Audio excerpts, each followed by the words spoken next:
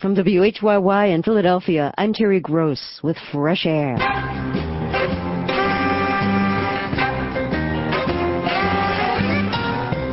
On today's Fresh Air, inside the Bush administration in the days following the September 11th attacks.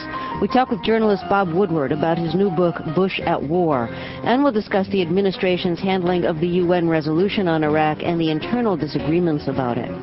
Also, we meet British actor Jeremy Northam. He recently starred in Gosford Park, Possession, and Enigma. This Sunday, he portrays Dean Martin in the CBS movie Martin and Lewis. And rock critic Ken Tucker reviews Missy Elliott's new CD, Under Construction. That's all coming up on Fresh Air.